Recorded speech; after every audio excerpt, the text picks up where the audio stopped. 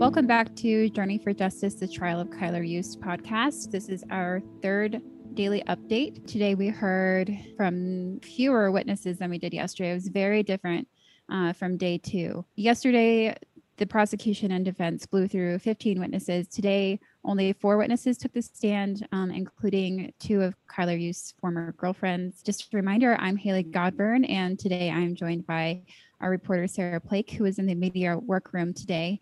Sarah, today we heard a lot of information from just a few people. Can you tell me a little bit about what stuck out to you today? Yeah, a lot of the day was focused on this FBI wiretap that one of Youst's ex-girlfriend, one of his ex-girlfriends wore. She was, cooperating with the FBI to see if they could find out anything about Kara Kopetsky's disappearance. And so it was just hours. It felt like hours to me.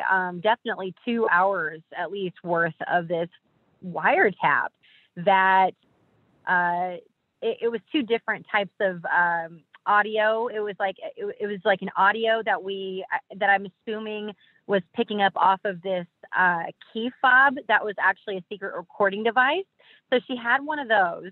And then she had a hidden camera kind of like near the dashboard or somewhere on the dashboard of her car. And so this was Caitlin Ferris. She had dated Kyler for a little while. And then fast forward to 2011, that's when she actually did the wiretap and spent all day with him trying to talk about Kara. It's the understanding that she knew already maybe about what had happened, that Kyler had confessed to her that he killed Kara. So listening to all of that today was huge, I thought, because we heard and saw Kyler on camera talking. One soundbite that really stood out to me, and this was kind of like he was talking really quickly. It was kind of like a run-on sentence, but he said something to the effect of, "On the day that we're going to the death spot of my ex-girlfriend that I killed." And so that was big. I mean, everybody in the media overflow room was just kind of gasped and kind of looking at each other. And there were some, I think, friends of the family who were in that room too. But yeah, that was the majority of the day. I would say the whole day was pretty shocking, I thought, just from what people were saying and,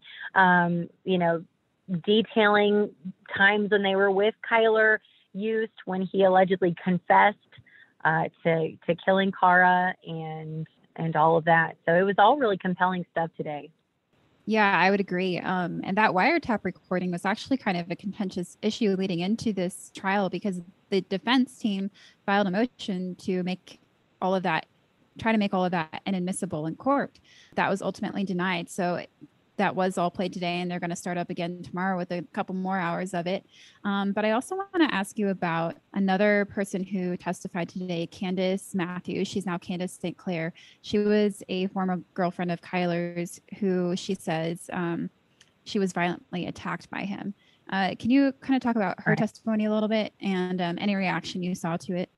Yeah, so I wasn't able to see the reaction of the jury or like the family or anything because I was in the media overflow room, and I was in there. I was in the overflow room all day because phones and like laptops and anything like that's not allowed in the actual courtroom. And so, I want to be live tweeting and everything all day. So it's just better for me to be in the overflow room where I can just kind of watch on a video. So all I got to see was on the witness stand. But anyway, Candace St. Clair, she dated Kyler Youst about 10 years ago, around 2011. And she was about 17 or 18 at the time, and she was actually living with him.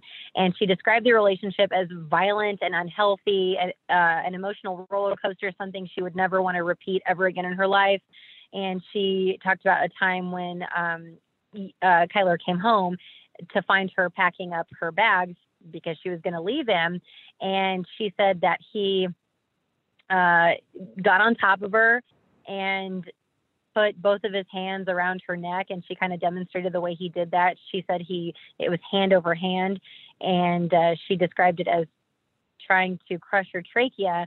And he told her that, allegedly told her that he had killed ex-girlfriends in the past out of sheer jealousy, and he would kill her too before she even had a chance to scream, to that effect. And so that was I think the biggest piece, where that was the most shocking part. But then she kind of talked about what she did afterward, and during the attack, that he would choke her to the point of unconsciousness, and then punch her legs to then wake her up again. And she said that the next morning she woke up and he was trying to cuddle with her. She said spooning her, telling her how much he loved her, and that if she was good, this would never happen again. And so it was just all very violent to the things that she was saying. And it was just, horrific to even think about that happening to somebody. That was just kind of anybody's thought, I guess, anybody's reaction. It's a pretty, I think if, triggering, that could be a very triggering thing to hear. But after that, I think the defense really tried to show Candace as unreliable and questioning what she did, because initially Candace said that she did not go to the police because she was scared. And then she ended up kind of going back and forth, like, leaving Kyler, then going back with him, getting a restraining order against him. Then she dropped it. She went back to him, and then she finally left. So it was just this whole thing. And she didn't end up telling the police or talking about it until a couple months later, because she had told one of her friends what happened, and her friend told the police. And then she ended up posting on the Find Kara Kopetsky page, like, hey, this is what happened to me. Because then she started doing like research and Googling about Kara, because she knew that her and Yust had dated before. Though she'd never met Kara though. So that was really compelling to listen to. It was, I agree. And she did note that she suffers from PTSD from that attack, but she came in and gave her statement with boldness. And I couldn't completely tell from the angle I was watching, but it seemed like she was oftentimes looking at Kyler while she was telling her story. Yeah. So that was something that stood out to me. She was very powerful in her speech today. Another thing I wanted to ask you is, you mentioned there were a lot of friends and family in the media workroom. They're only allowing 2 rows of family and friends in the actual courtroom. So I was wondering if there were any points today where you noticed that they did have a reaction to anything that was said. Well, I think it was just some friends who I think I'm not sure if they're friends of Kara's or not, or if they're friends of Caitlin Ferris, the ex-girlfriend who did the wiretap. But it was during that part where Yust was talking about killing Kara. He didn't go into detail or anything, and I don't know if that's what we're going to hear tomorrow, is more detail on that wiretap. But some of those parts, somebody that was sitting there looked like they were crying listening to that. I mean, because there were several points in that wiretap where he would kind of allude or kind of talk about it, and then he would change the subject and continue to ask Ferris to get back together with him. I mean, talk about an emotional roller coaster. Just listening to that wiretap, it was just up and down, up and down. I mean, Kyler was like inconsolable at one point and rambling on, and then he was super happy because, he wanted to get back together with Ferris, and then he was sad again. It was wild just listening to this whole day with them. Yeah, it was very up and down, and I anticipate we'll hear more of that tomorrow. Sarah, lastly, I want to ask you, it's the end of day 3 of this trial. Are there any themes in the prosecution's or defense's arguments that you picked up on?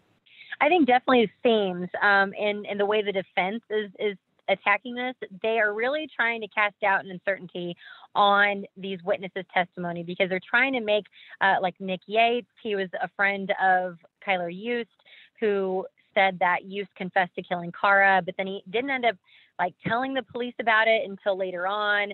And then, of course, Candace, she the fact that she has gone back and forth, that she didn't initially tell the police, but then she ended up posting on Facebook about this alleged attack.